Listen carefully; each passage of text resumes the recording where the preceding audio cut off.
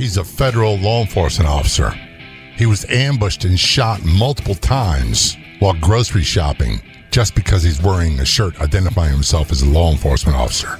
He's here to tell us about the story and his miraculous recovery. Welcome to the Law Enforcement Talk Radio Show. In the Law Enforcement Talk Radio Show, we are joined by special guests talking about their experiences, the realities of investigating crimes, plus those who have experienced horrendous trauma. Police, first responders, military, and victims of crime share their stories. Hi, I'm John J. Wiley. In addition to being a broadcaster, I'm also a retired police sergeant. Be sure to check out our website, letradio.com, and also like us on Facebook. Search for the Law Enforcement Talk Radio Show. Of all the radio stations in the United States, there are no other shows like the Law Enforcement Talk Radio Show. And on Facebook, there's only one official page. Do a search on Facebook for the Law Enforcement Talk Radio Show, and be sure to like the Law Enforcement Talk Radio Show Facebook page. Calling us from Northeast Florida, we have Drew Stokes on the phone. Drew is a federal agent. Thanks so much for joining us on the Law Enforcement Show. Very much appreciated. Jay, thank you very much for having me. It is a pleasure. It's an honor. And I'll be honest with you, and folks, you'll understand why I say this in a few moments. It's a miracle. It's a big deal that Drew is here to tell his story. Before we go into that, I don't know Drew, but I feel like I do. A very good friend of mine, and I remember when this happened, but a very good friend of mine I've known for almost 25 years, named Dave, used to work with Drew, the same agency. And when I found out about Drew being shot, I called Dave and I said, is this guy okay? He was like, it's touch and go. We don't know if he's going to make it. And it was that severe. And I remember vividly when this happened. And I'm so glad you survived. Thank you. Thank you very much, Jay. I appreciate the kind words. You know, there's really no other way to say it, but it kind of sounds weird when you say, I'm glad you survived, because the reality is I don't know what are the right words to say. There are no right words in this situation. My situation was catastrophic, and the only thing I can tell you is that the good Lord put the right people in the right place that day to help save my life. And literally, that's what happened. Might as well get right to the chase. Let's talk about what happened, what you were doing, because this is so out in left field. No one expected. Right. So it was September 26th, 2017. I was at Publix shopping, and the reason why I was shopping was I was doing an administrative task for work. I work in aviation, and we were going to be flying to Puerto Rico to take it was right after Hurricane Maria had just destroyed the place. And we were flying down to Puerto Rico to bring supplies down, and we were actually taking agency employees off the island with us back to Jacksonville. And during that time, I'd already went once, and we had seen a family. Had a family in the airplane. It was a young girl, maybe 5, 6, 7 years old, and her grandmother. And we were bringing them back one night. It was right after the hurricane hit. And you could tell that they were scared in the back of the airplane. They didn't speak English very well. The airplane is, it's a 50 technology airplane.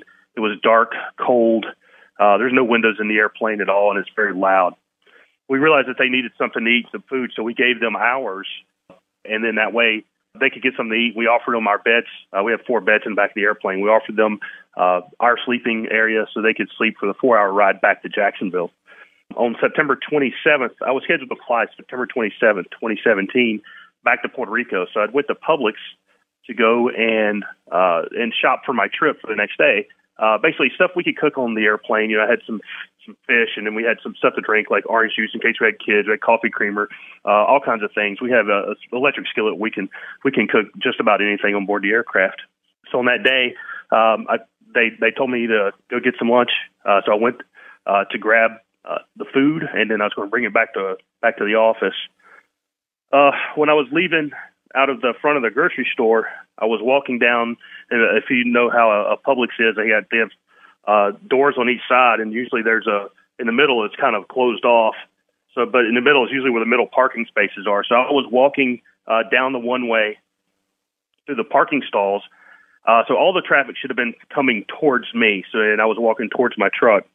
About the time I get to the handicap parking spaces, from behind my right side, I hear a scream of "I hate cops."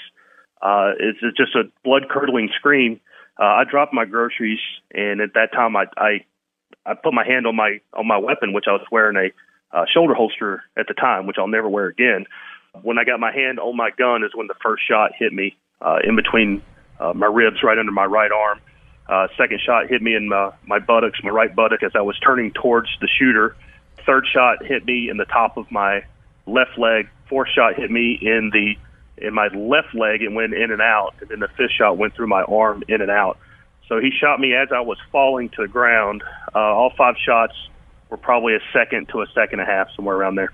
And this is just totally out of the blue. By the way, for those outside the Florida area, Publix is a grocery store, and it's a very heavily traveled, very popular grocery store. There's usually lots and lots of people, and they're in big shopping centers. So this was not some sort of isolated place where the attack occurred. That's correct, and it's in a nice area of Jacksonville as well. Very low crime, lots of large master plan communities, golf course communities. It was a total shock to everyone. So, Drew, were you in uniform when you were shopping in the grocery store? I was. I was in uniform, and I had a agency identifying lettering on my back. And you said that you were wearing your service weapon in a shoulder holster.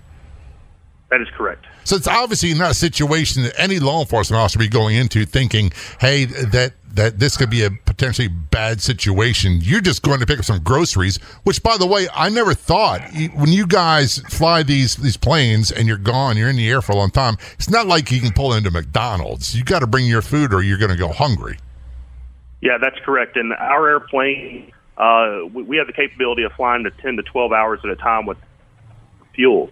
So in this particular case, we were flying down to Puerto Rico, so we carry enough fuel to come back as well.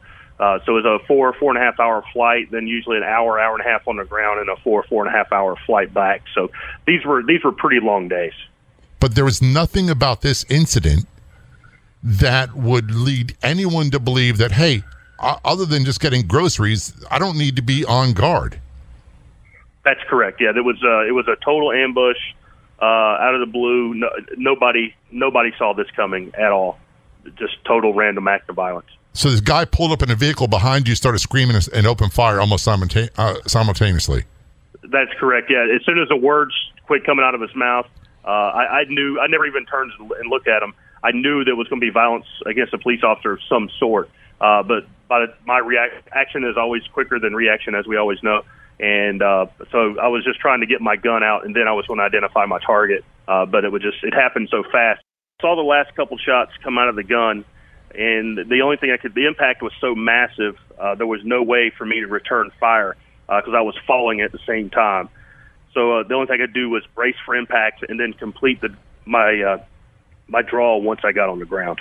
I can't even begin to imagine what was going through your mind. And for people listening who don't understand, when really bad situations happen, at least in my experience, when people open fire on you, you really don't have a lot of time to think. You almost just revert back to your training and instincts, and it takes a while to decipher later on why you did what you did.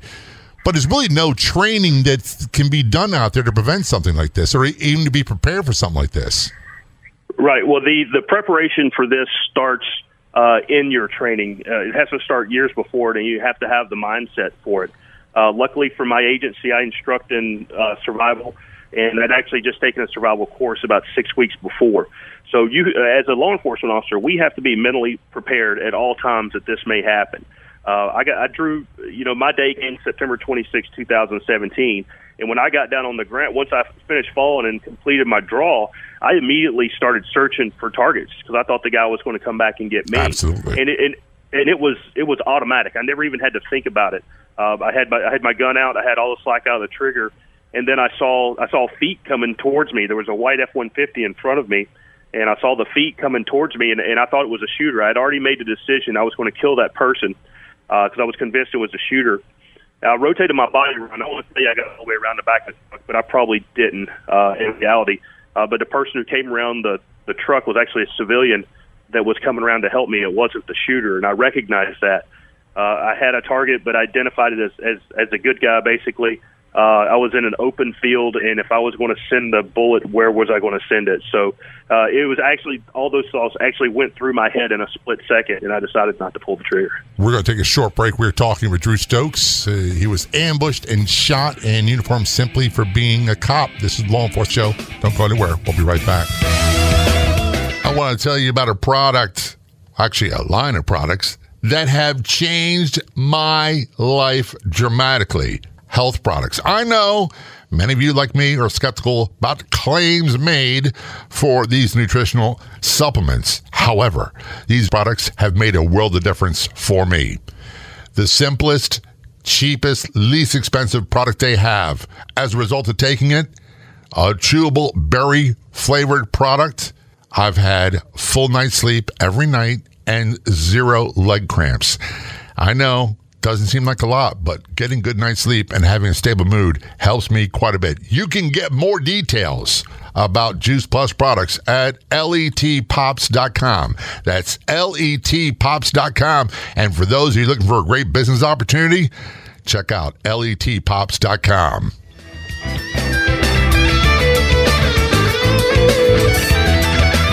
Return a conversation with Drew Stokes. Drew is a law enforcement officer for a federal agency. He was ambushed and shot multiple times at a grocery store simply for being a cop.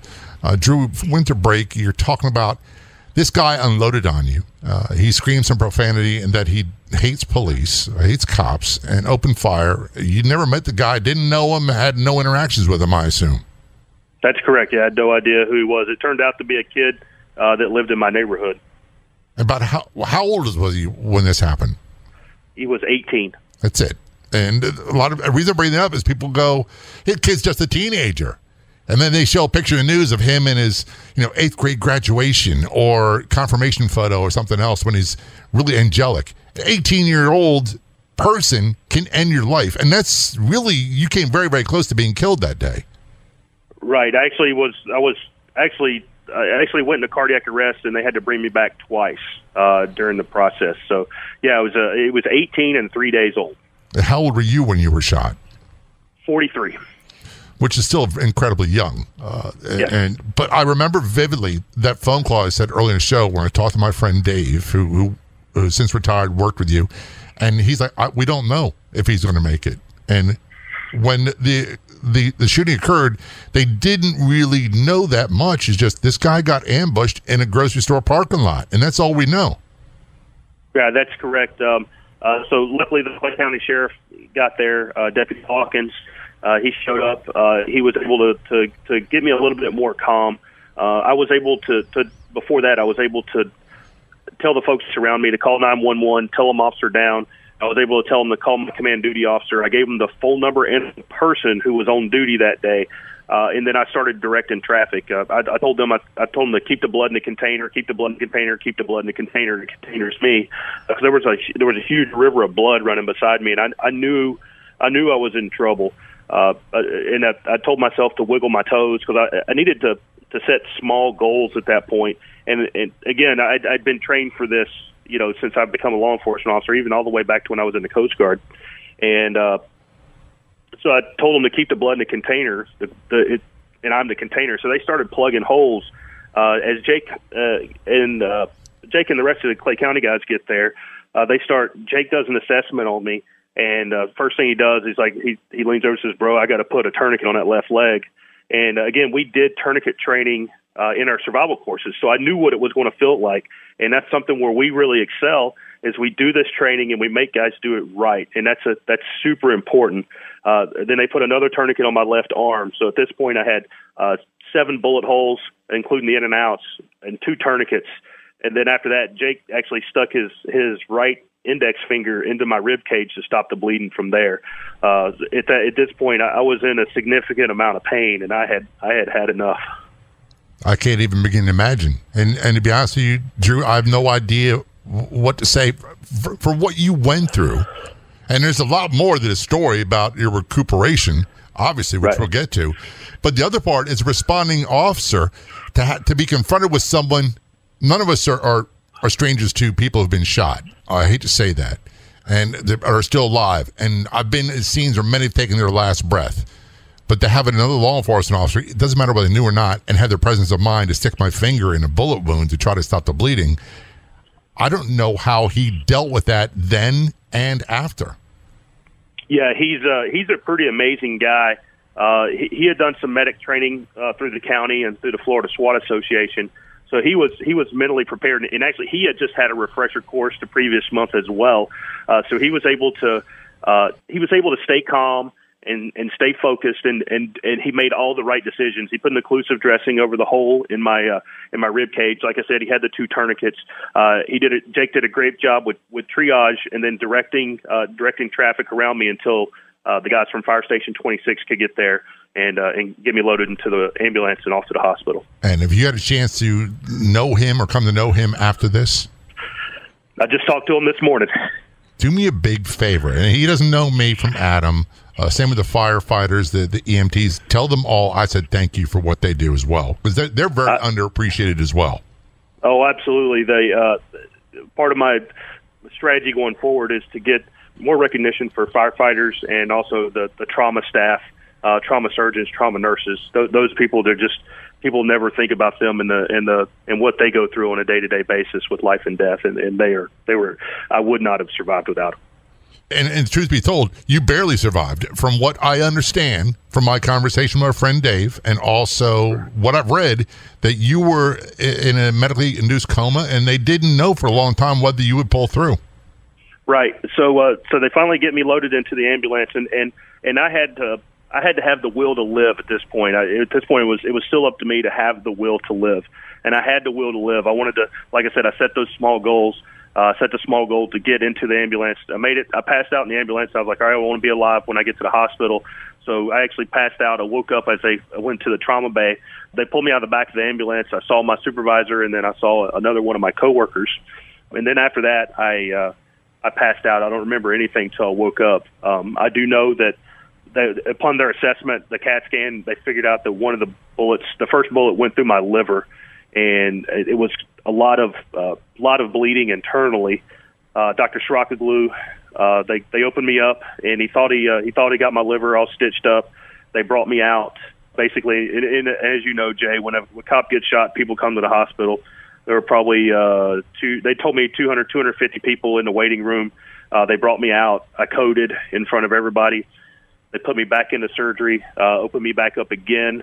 During this time, the shooter's friends said that they were going to come to the hospital and finish me off, so they put my guys from my agency and Clay County Sheriff's Department in the OR to protect the surgeons and the trauma staff and me, which is pretty incredible. You think you go to work with a guy, and then 3 or 4 hours later, you're actually watching his intestines being taken out of his body. It's pretty crazy thing to see. This whole scenario is beyond explanation, and we're talking about the United States of America. We're talking about Jacksonville, Florida, where you're severely shot, you're in surgery, you're in a hospital, and friends of the shooter, for lack of better words, saying they want to come to the hospital and finish the job.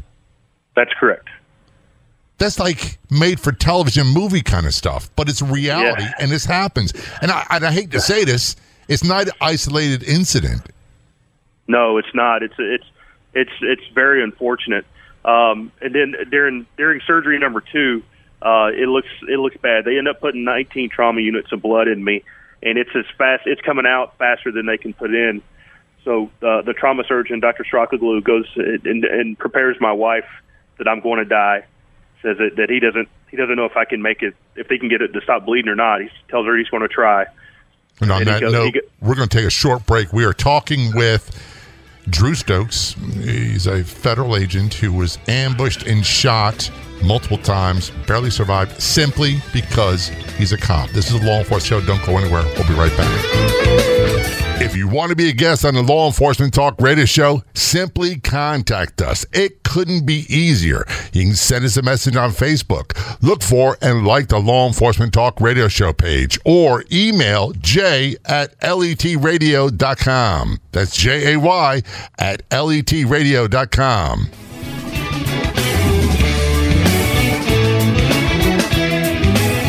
Back to our conversation with Drew Stokes on the Law Enforcement Show. Just a recap for those tuning in recently.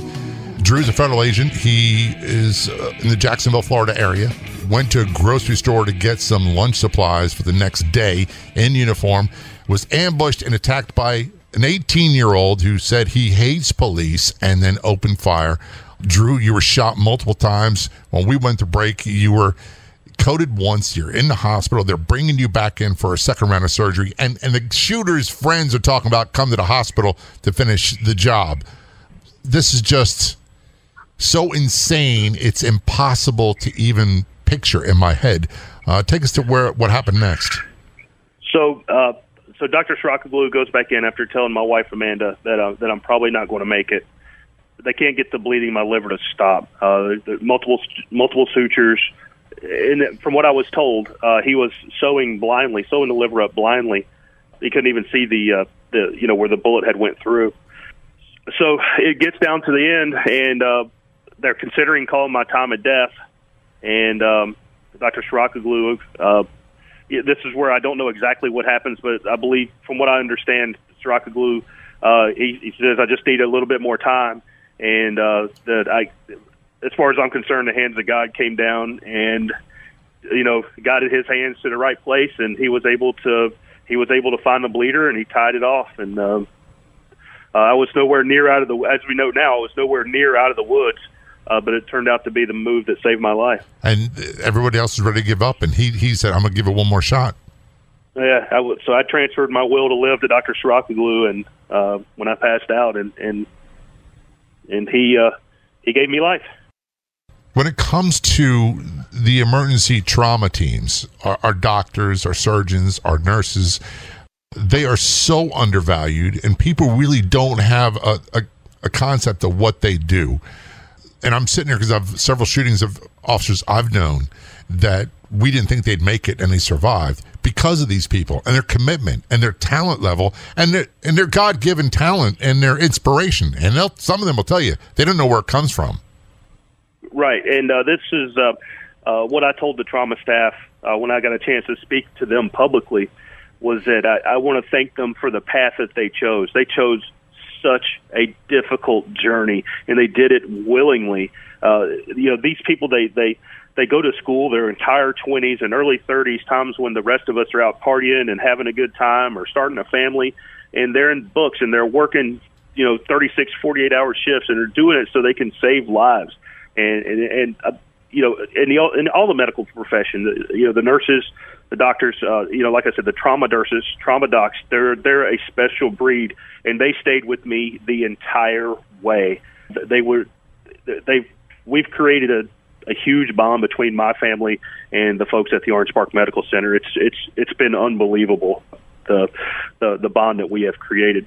And they're used to a lot of people dying, no matter how dedicated and how persistent their efforts, they're not always successful. So people like you are an exception, aren't you?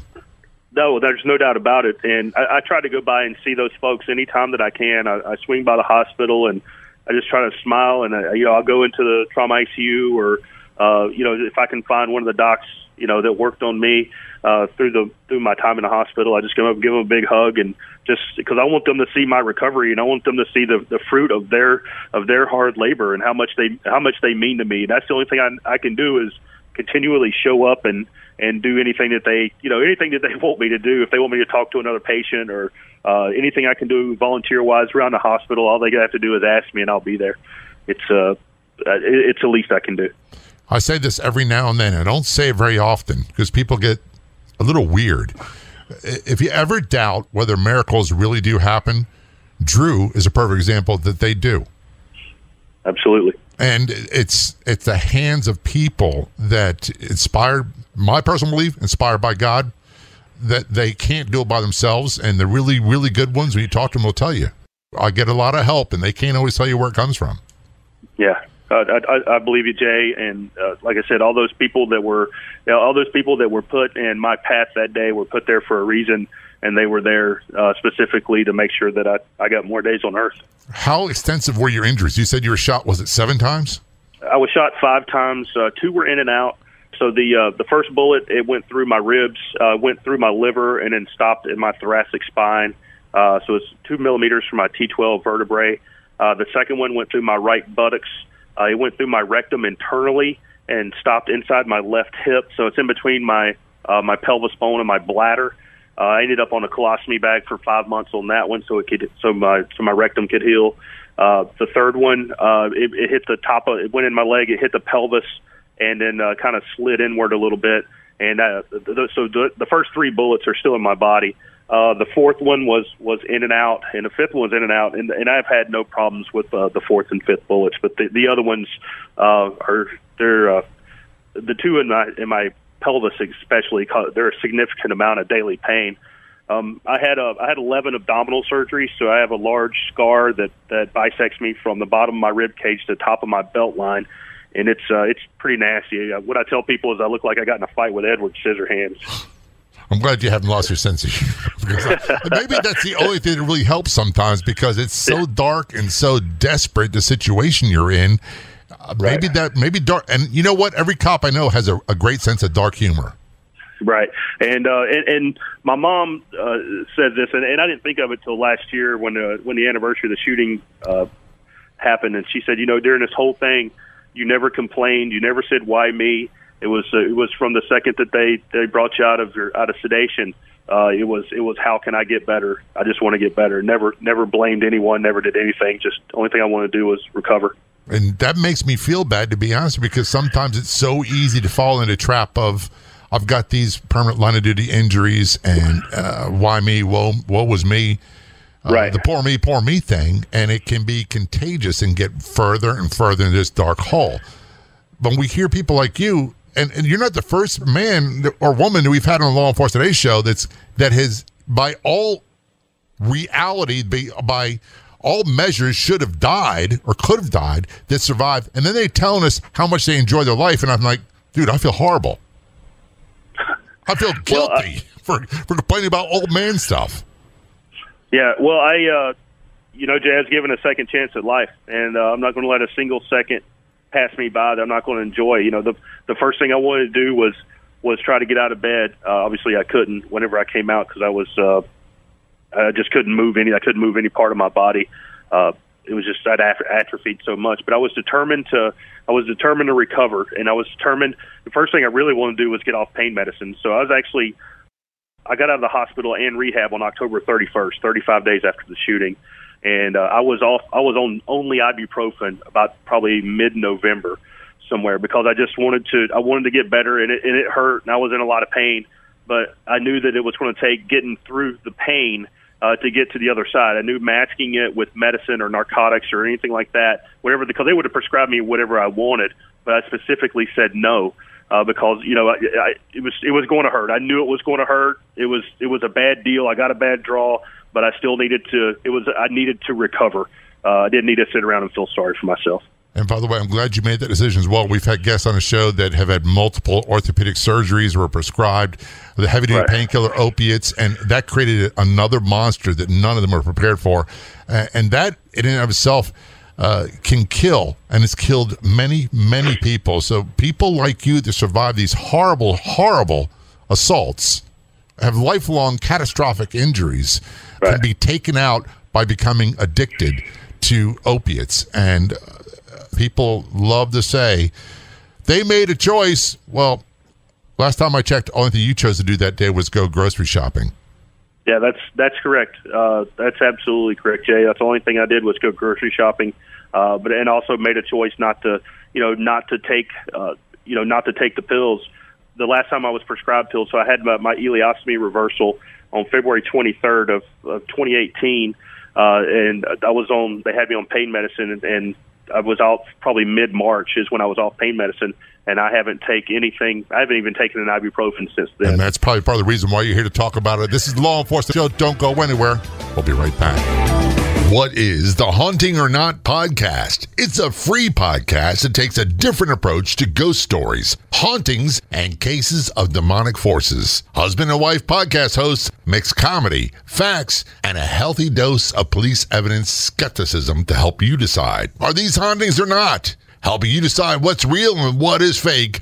or an overhyped exaggeration. From world-famous cases to lesser-known reports, they talk about them all in the Haunting or Not podcast, available for free on most podcast platforms. Or do a Google search for Haunting or Not podcast. I'm John J. Wiley, joined on the phone by Drew Stokes. Drew is a law enforcement for a federal agency, and he was ambushed and shot multiple times simply because he's a cop in Jacksonville, Florida. By the grace of God, survived and is here to tell your story. And I'm so thankful you've joined us, Drew. It's very much appreciated. Thank you, Jay. Thank you very much for having me. I really appreciate it. And one of these days, I'm going to get up to Jacksonville, visit friends, and we're going to go have a bite to eat and share a cup of tea and talk some more. And that invitation goes to your wife as well.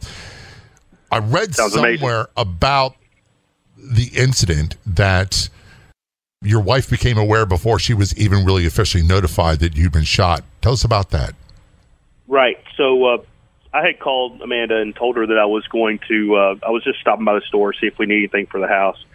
And she said no. So I go into Publix, I get shot. So when the officer down call goes off, obviously all the TV stations are listening to the police radios all the time. So when the officer down call goes out, it obviously gets broadcast on the local, to all the cars or however they do it. The media puts out, federal agent shot outside the Oakleaf Publix. Well, my neighborhood, somebody reposted that on a Facebook page right away, and she was at her job.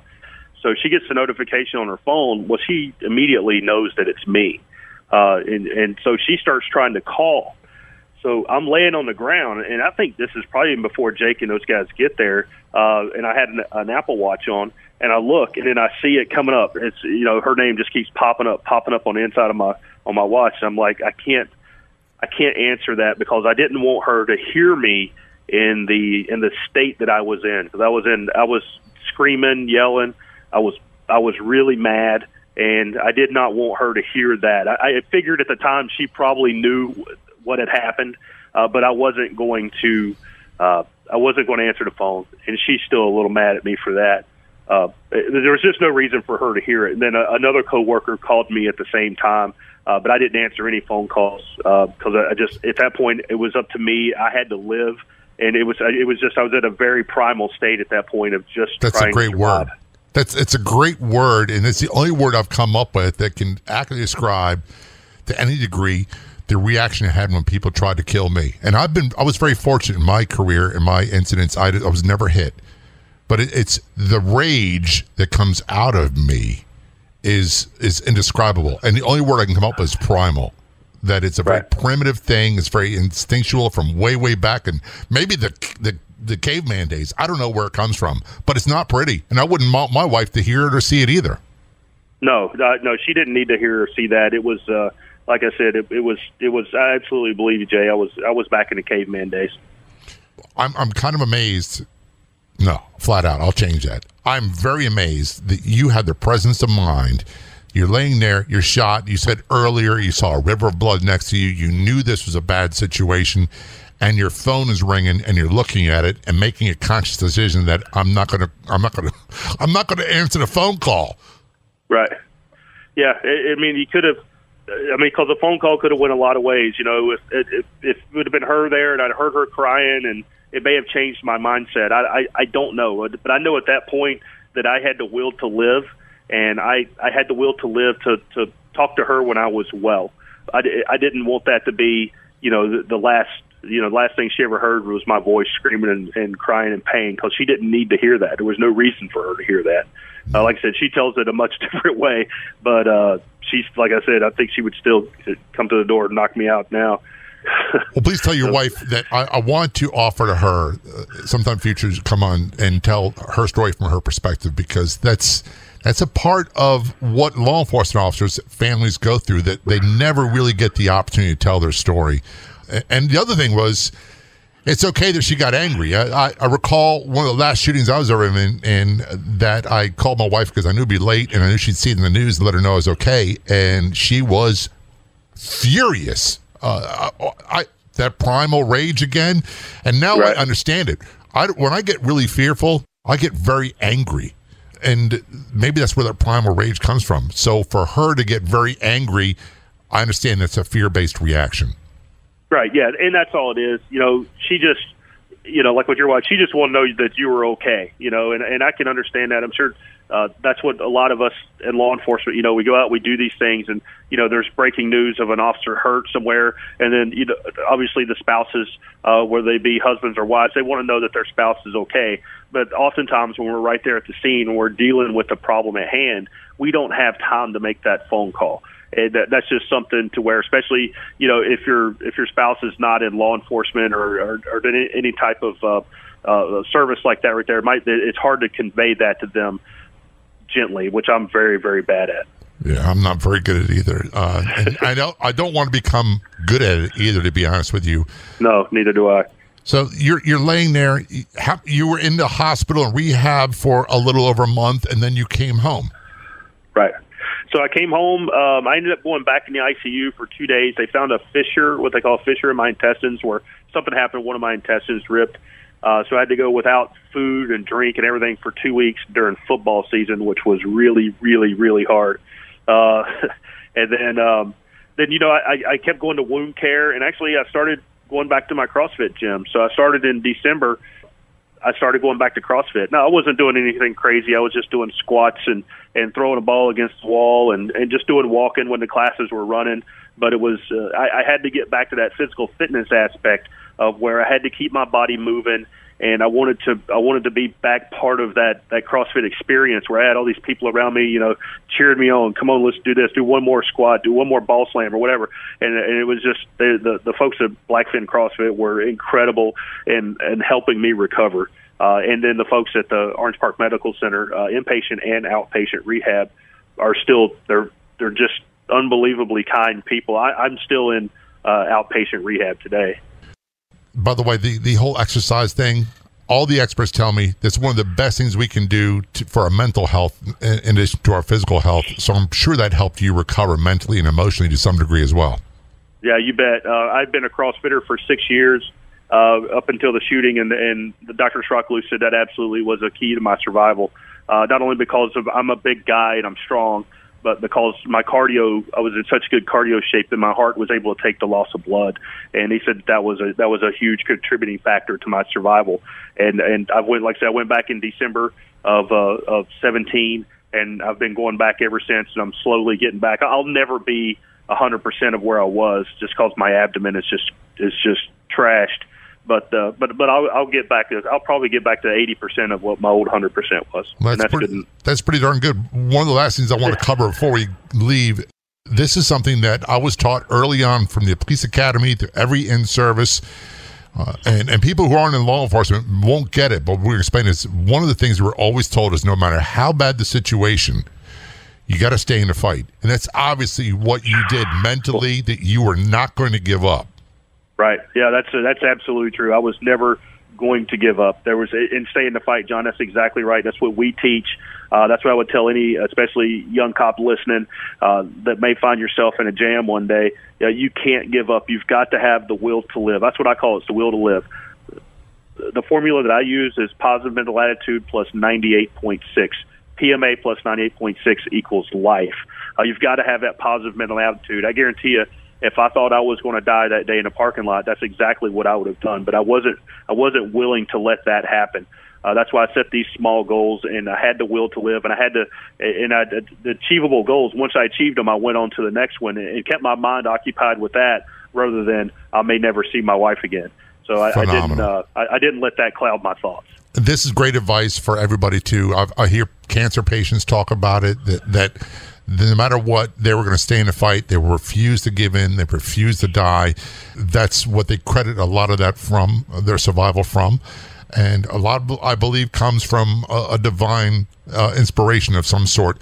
Drew Stokes, thanks so very much for joining us on Law Enforcement Show. Man, your story, you're telling your story is very much appreciated, and I can't wait to meet you. Thanks, Jay. Same here.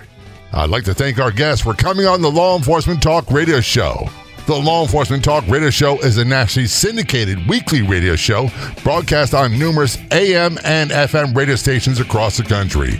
We're always adding more affiliate stations. If you enjoyed the podcast version of the show, which is always free, please do me a favor and tell a friend or two or three.